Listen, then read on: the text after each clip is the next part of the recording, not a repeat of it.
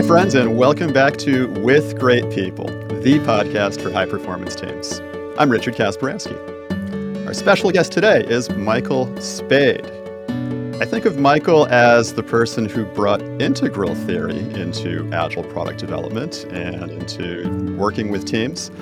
And I know he's going to tell us more about that. He's always pushing the edge, and we're going to learn a whole lot more from Michael today. To support this podcast, visit my website, Kasparowski.com. Hey, Michael, thank you so much for being here today. Hello, Richard. Thank you for having me. I appreciate your invitation and the chance to sit down like this. It's a pleasure. Every time I have a chance to chat with you, it's awesome. It's mind expanding for me. Is there anything else you would add on to that intro? Anything else that we should know about you? Well,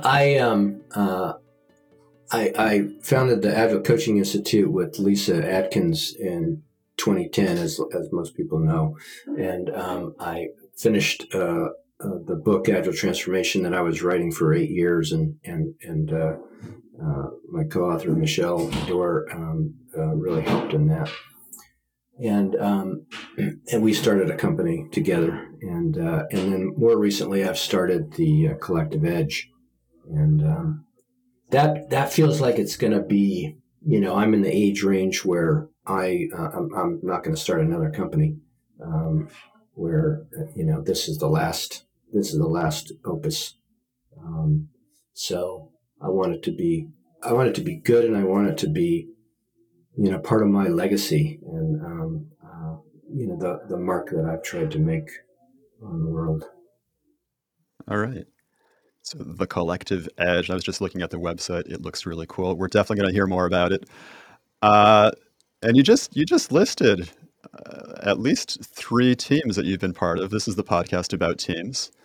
And we ask every guest about the best team they've ever been a member of their life. And when we say team, I often use a really generalized definition of team. Any group of 2 or more people that have a shared goal. This could be a work team. This could be a non-work team. Any kind of group of 2 or more people with shared goals. What's the best one of your life? Well, I was thinking about this, Richard, and I don't know that I could pick the quote best team. It's not how the world occurs for me, but I did think of 3 very strongly, and one of them, the first real team, I would call it, best team, I don't know, but best team at the time, actually, was back in the mid 90s. And it was, we were working in a really big telecom and in a, trying to get records, drawings of buildings and stuff that they had thousands of buildings. So it was a lot of stuff, and get them all available electronically, basically, to their architects and their building planners. And this was a group of 5 people, and we just really gelled in just this really beautiful way. And perhaps the single most important thing I learned from this group was that one, everybody's contribution on a team is decidedly not equal. I mean, we have this harmony thing that we want to act like everybody's, has an equal contribution, and that's just ridiculous. That's just almost never true. But at the same time, everybody's fulfilling their piece was critical. So it's not like you can have slackers on a real team. Like they're one of the people was did a sort of a different kind of a function, but that function was for her to rise up to her own capability was like critical, and it sort of supercharged the team for everybody to be doing their best, even though that was not the same or at all. It was different. That definitely left an impression on me. The second team I thought of was at Agile Coaching Institute, and Lisa and I were the core of that, but we added Michael Hammond and Leslie Riley and David Chilcott and Cynthia Lloyd Darst, a number of other people, and we just had a simpatico with each other and a flow. We could finish each other's sentences. I mean, we did that regularly in teaching, and we made a really big impact, I feel like, on the Agile coaching world. And it was from some kind of, I don't know what to call it. It was some kind of stickiness or some kind of, we were aligned around a purpose, and we had tremendous fun doing that. It was a real joy. And the third one is me and my COO of the Collective Edge, Marie Murtaugh. And I've never had a partnership where somebody could completely get past my defenses, like just bypass them, and tell me, all the honest things without me feeling defensive about it particularly. I mean, I feel resistant sometimes, but there's just an honesty and a straightforwardness about, I can be a very strong-willed and persuasive person, and it's easy to get bowled over by that. And Marie doesn't do that, but and she respects me at the same time. So there's this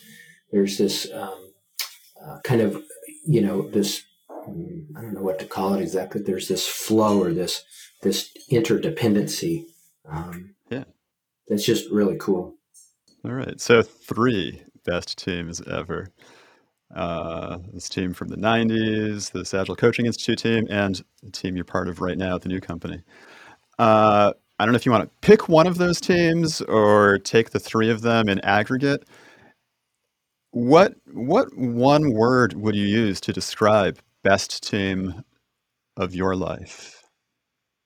Like if you meditated on it, if you really felt these teams or one of those teams within yourself, what would the one word be that describes the sensation of that best team? Well, I haven't thought about this before, but what just came up when you asked that was destiny. Destiny. What a cool word. What do you mean? Well, when you, the way I would talk about it is most people in the earlier part of their life, they follow their conditioning and their social upbringing and their ego in some sense, not ego in a particularly negative sense, but in the story that we create about ourselves, right? And as we get older, many of us, not all of us, surrender more to like what the world wants of us. Not what our ego wants or, whatever, but like what does the world actually want from us? What does the life force want from us? And that's surrendering to our destiny. And so there's something about that with teams that, to be really great, there has to be some kind of destiny together, not just a random mix of people somehow. All right. I love this. I'm gonna learn something about myself during our conversation. me too. I'm gonna learn something about myself. I wouldn't have thought I would have said that, but sorry. Go ahead.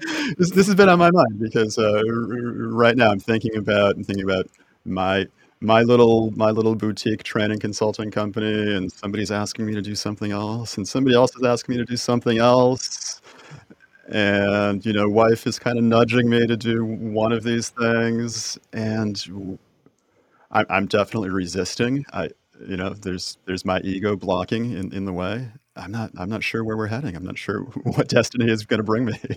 Yeah. It's a developmental progression, that we talk about a lot from being socialized mind. What Bob Keegan talks about, a developmental psychologist, is socialized mind or authored by other. That other, our conditioning, authors us or creates who we are, right? And then we progress to self-authoring mind, which is authored by self.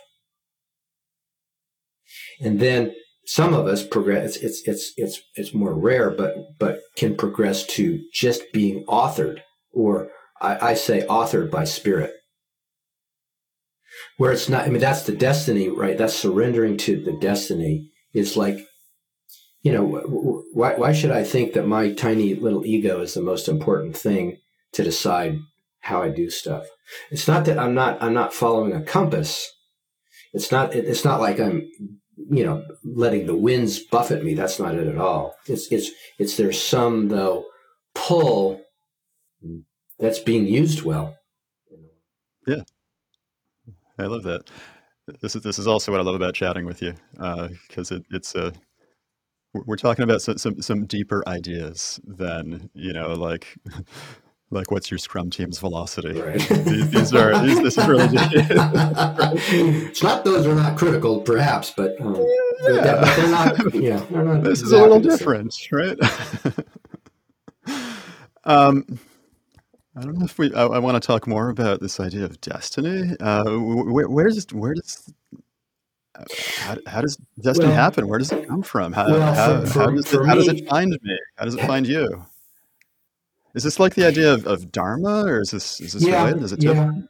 it's like that. I get it. I think most purely from doing systemic constellations and that whole methodology, which is setting up a living image of a system, a family, a team, an organization, and you have people represent different roles or different elements in it.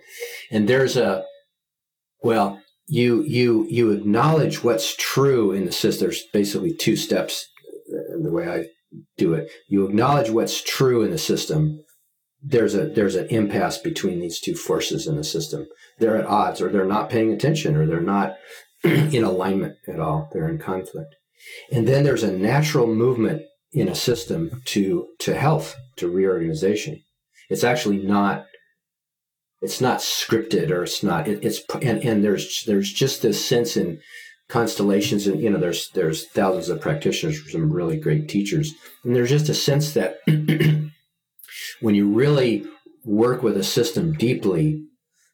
Sorry, I'm going afield here, but I can't remember the woman's name. She used to be the editor of the Harvard Business Review. Said that trying to change a system is like dancing with an elephant, right? I mean, you're not going to win. Yeah, I mean, at best you can influence. So if you find, it's like finding the Tao of a given system. What's the natural path that it wants to go, and how can you help expose that? You don't do anything. You get out of the way. So that philosophy for me is and they use the word destiny certainly sometimes. That there's something in who you are uniquely, and who your ancestors were, and there's just being in harmony with that or not. It's fighting that. It's allowing the life force to flow through you, or it's blocking it. Right. All right. Fascinating stuff, and I want to keep going. These one of these three best teams, or all three of them in aggregate. Subjectively, how do you know these were great teams? What are some I don't know, qualities of these teams that help? The passion that I felt in relationship to them, the passion I felt from other people, the dedication to holding an objective. There's something transcendent about being on a real team, right? When you're on a blocked team or whatever, it can be really unfun, and you feel stifled, right? When you're on a real team, you might feel really challenged, or it might be tough at times, but you feel held together by a purpose of some kind, right? And you're willing to let go of some of your own preferences in service of that purpose. Again, a kind of surrender to a transcendence, to a higher level hold on, from individual to a team hold on. To like let the force of that, the spirit of that, guide. And there's something that's just, for me, it's sublime.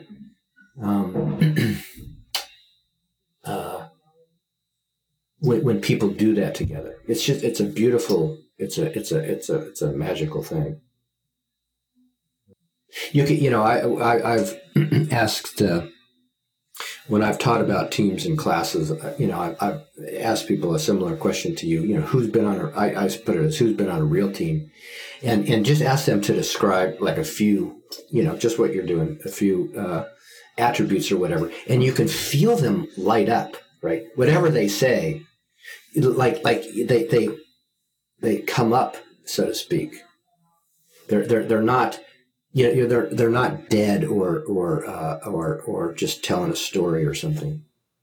Yeah, it's like, what was the best team? And tell me about your best team. And it's like, blah, blah, blah, blah, blah. But what you see them communicating is, I was alive and I'm alive again as I talk about it. I'm totally animated, reanimated in that exactly. In that sense of, I don't know what the Latin root is, but anima, like you have a spirit. Yes, exactly. Yes, exactly. Anima. Yes. Yeah, you're animated. Yeah, because of though that term is sort of bastardized because of cartoons, I think. But yes, anima, yes, is the root. Yeah, exactly. Is there anything objective about these teams that people outside the team could see or observe? Oh, absolutely. Measure? I mean, like my observation and what I teach people when I do that is, you can feel from the outside that you better not mess with a real team.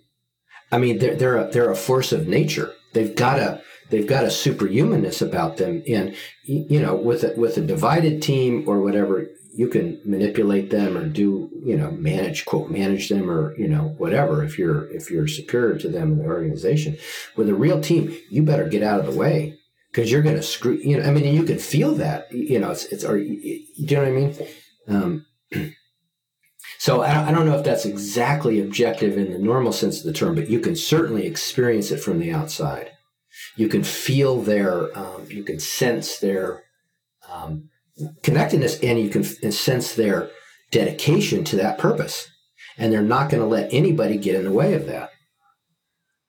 And this isn't something that you could read off the numbers on some team survey, some team, some measurement instrument. This is, you sense it, you observe it as somebody from the outside. Yeah. I mean, you might be able to see it in the open comments, let's say, of a survey.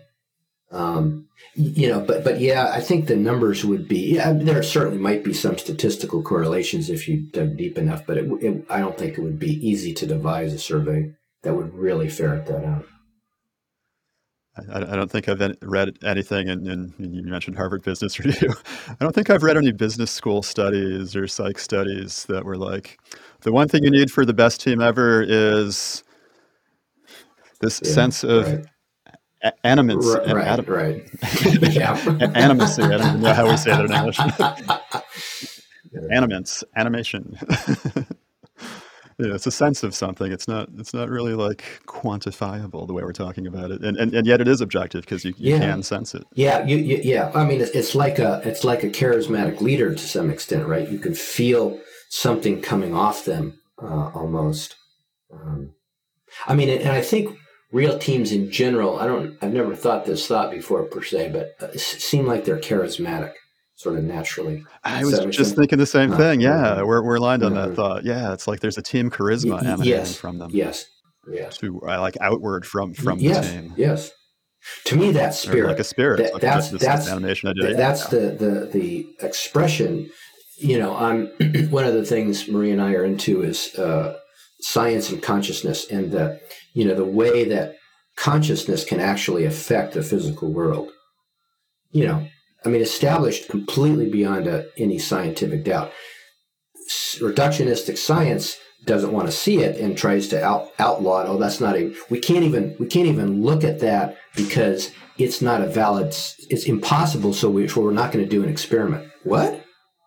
I didn't think that's what empirical thinking. Because we don't have an instrument that can detect it. It's but they do. I mean, this Princeton Engineering Anomalies Research Lab, did it for 28 years, and they completely established that you could affect, that humans can affect random event generators. Okay, tell me more. What is this all about? Well, it's it's not a Newtonian view. We have a Newtonian view of the world in, not in physics so much, but there's a reductionistic view in science that certain things are impossible, and therefore we shouldn't even talk about them. But this group at Princeton did research. They created a true random event generator that did coin flips, the equivalent of coin flips, so that it would track along a center line like that, right? And they have a machine that shows you the upper limit and the lower limit of where statistical probability is, right? And they have people try to influence where the coin flips go, essentially. And you can do it. There's no question. I mean, people aren't able to control. They're not able to have a massive effect like they can always do it, or they can do it at huge amounts. But a person can definitely say, I want to go up or I want to go down. You can think that, and you can get better at it or worse at it, obviously. And groups can do it incredibly powerfully when they're aligned. And actually, a team would almost certainly be able to, if you investigated a team with this research, you'd almost certainly see that. Okay. Now, how would that happen? How would a team be that aligned, that together, that tuned? Maybe is a good word. It's a mystery. To quote Shakespeare in Love, if you can quote Shakespeare in Love, you should definitely do that. Okay. I don't know. Then how about? Yeah, go ahead. How about one or more than one of these three teams we've been chatting about? What are some of the concrete behaviors they engaged in that made them the best of the best teams? Challenging each other, calling each other forth, without it being like a personal attack or criticism. With it being so you can call somebody. It's not easy to challenge somebody on their weakness, but it's a lot easier to challenge somebody on their strength, right? You can, what if you slowed down when you're speaking right now? You'd be even more powerful. That's a challenging a strength, not, if that makes sense. And that's what I think real teams do is they in the service of not I want you to be different, but in the service of we need you on this team, and we're not, if you don't raise your game, we're not going to accomplish our goal. That's a very different place to come from, right? Than I don't like the way you style your hair or say certain things. That's an ego thing. It's an ego clash, right? It's not a. Yeah. And was that an example, or are you actually talking to me? We'll talk afterwards, Richard. No, I was totally making that up. Any other concrete behaviors on these teams? Yeah, I mean, treating each other as people, not as just cogs.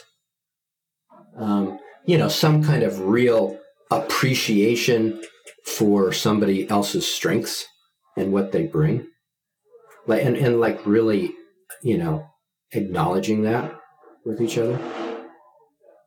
That's all that comes to mind. I'm sure I'll think of more right after you ask the next question. All right. Well then, how about the next question? How about advice for listeners? How could they reproduce some of this success, get some of this for their own teams? Well, I think they have to really uncover what's the real purpose of this team that creates some level of transcendent quality. Getting the sprint goal done each iteration is not a purpose. It's not compelling, right? Creating a world-class app in a certain niche might be a purpose. Transforming the lives of some of the people that we serve with this could be a purpose. I think one thing would certainly be trying to uncover that and challenging that if it's not clear. Not just we got to get it done because the boss says so. That's just not a purpose. Right. Our purpose is to make the boss happy. Our purpose is to help the boss get their bonus this quarter. That's not very motivating. It's constraining, and it may be a constraint you have to deal with, but it's... All right.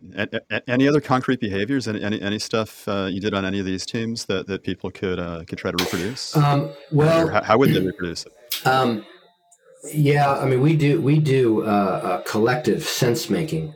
So, how to, like, exposing how your mind works in a given situation, like what you perceive and how you interpret that, what you make up about that, and being transparent about that is it takes things out of the realm of being just personal again, and my preference against your preference. It exposes how we each make sense of our world, and potentially how we make sense of our world together. What biases do we have? What assumptions do we have that we don't question, perhaps? So being willing to develop each other, not just accomplish the task, but also help each other grow in some way. This collective sense making, exposing to each other how we make sense of the world. How do we do that? Well, you need the three things you need in a container like this. That is tools like practices, like deliberate sense making, a sense of support for each other, a container that creates support, and a container that creates challenge. If you just have support, if you're just trying to make each other feel better, that's, like the idea of psychological safety is potentially really useful, and it's potentially slightly dangerous, because it's like it can easily go into, we can't say anything that might upset somebody. Sorry, that's just not going to work.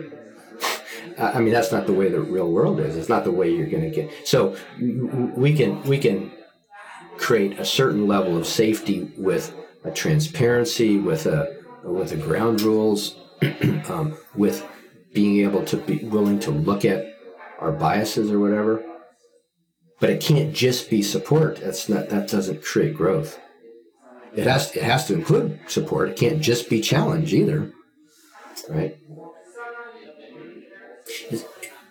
So some kind of creation of a container that has those qualities, and then like I say, exposing how we're interpreting the world, how we're making things up about other people's motivations. It becomes transparent, like a deliberately developmental environment. Again, Bob Keegan and Everywhere Culture. When we're doing our job and we're developing each other, both. Yeah. Okay. Creation of a container that has these qualities. I'm asking partly for myself and partly for listeners and viewers. What do you mean when you're talking about a container? Creating this kind of container? Like what you do in facilitation. In facilitation, when you're the facilitator, when you're really being neutral, you're not trying to drive the content. You're not, quote, leading the meeting. You're facilitating the meeting. You help create a container. You do that by ground rules. You do that by having a sense of people and what their purpose is, or what the purpose of the meeting is, so that there's clarity around that. And you design it in a collaborative way and whatnot. But when I create a container, I mean, I use myself. The most important tool of transformation I have is my own self and my sense-making complexity. If I have a black and white world, that's not very complex internally. If I can understand paradox and different points of view, and I use that by modeling it, in a container, disclosing about myself, exposing my own, how I'm interpreting what's happening, how I'm sensing what's happening. My willing to be vulnerable in that way creates safety in the container and it starts to, at least,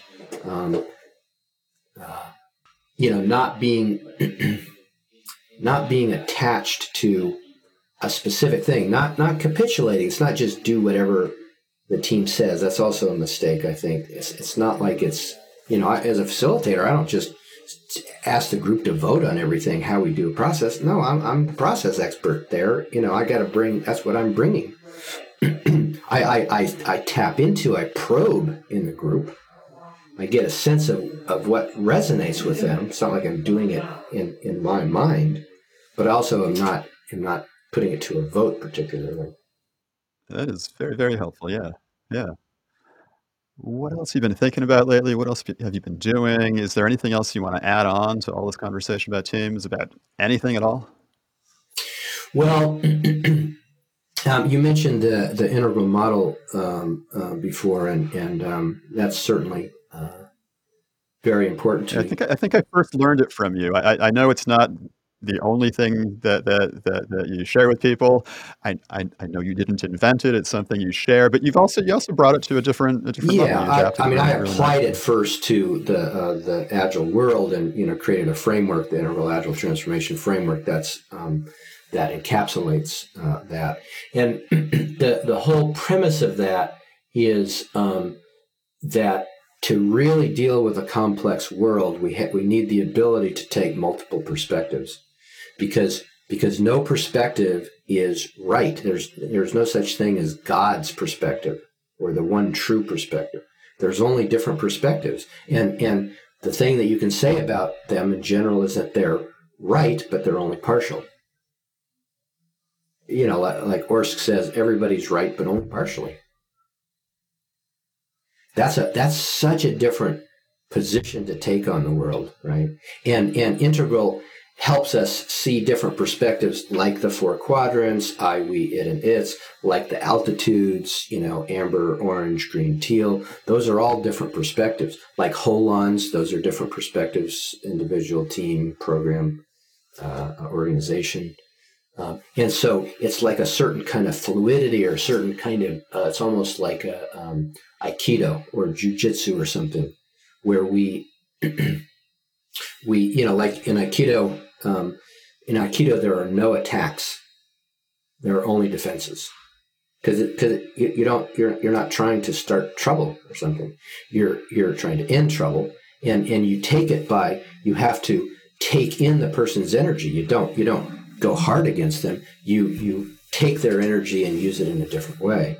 And it's like there's something, for some reason I just thought of that in this conversation, that perspectives, there's like an Aikido with perspectives. You don't have to fight them. You don't have to decide whether they're right. You have to dance with them. That makes sense. Oh, that's interesting. Oh, if I saw the world that way, I'd do exactly what you're doing. I don't see the world the way you do exactly, but if I did, I totally get that. That creates a different, it creates a transparency or something, or a. Yeah. It's agile, and I love the Aikido and Jiu-Jitsu metaphors. I practiced Taekwondo for a long, long time, and we did a lot of sparring. Okay, so this is like combat practice without hurting each other, right?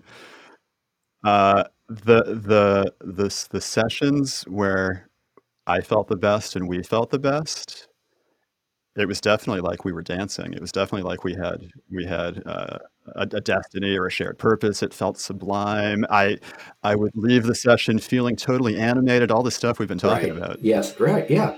Yes. Exactly. It wasn't like we weren't opponents. It Right. was like we were just doing something really cool together. Yes. Right. And if somebody tries to throw you or whatever, it's like you surrender to that. Oh, they're in the right position to be able to do that, and so that's part of the dance, is to have a good role.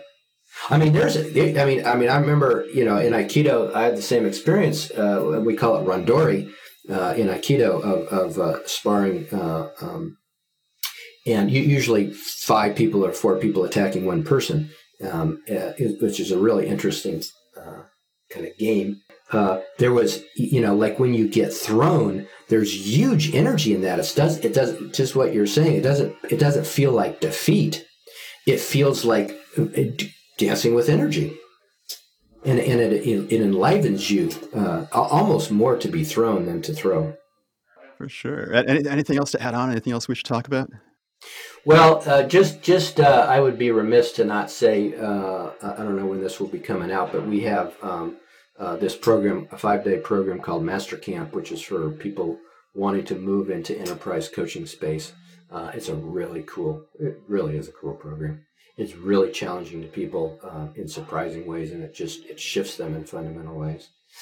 And then we have a Transformation Mastery, an 8-month cohort program to become more in mastery of to actually demonstrate competencies, not just knowledge. So it's a very in-depth program, and that's cool too. The Collective Edge. All right, these sound great. And what is it again? The-collective-edge.com. TheCollectiveEdge.com with Collective Edge with hyphens. Awesome. So we'll put that in the show notes. There might even be a QR code popping up right now. Whoa. Did you see it? I don't know where it is. Cool. Okay, so we've got the-collective-edge.com. Is there any, if people want to contact you personally, is there a way they can do that? Yeah, just on the website, info@thecollectiveedge.com. Well, awesome. Michael Spade, thank you so much for joining us today. This has been such a fun conversation. I really loved it. Yeah, I really enjoyed talking to you, Richard. It felt very generative, and there was a delight in it. So thank you. For sure, definitely on my side, absolutely. It was destiny. Apparently. I mean, for real. I guess that might be what generative means. We had some destiny here. Yeah. All right, so we'll wrap up now. Here's the standard wrap up. And remember, listeners, viewers, to support this podcast, visit my website, kasperowski.com. We'll see you next time.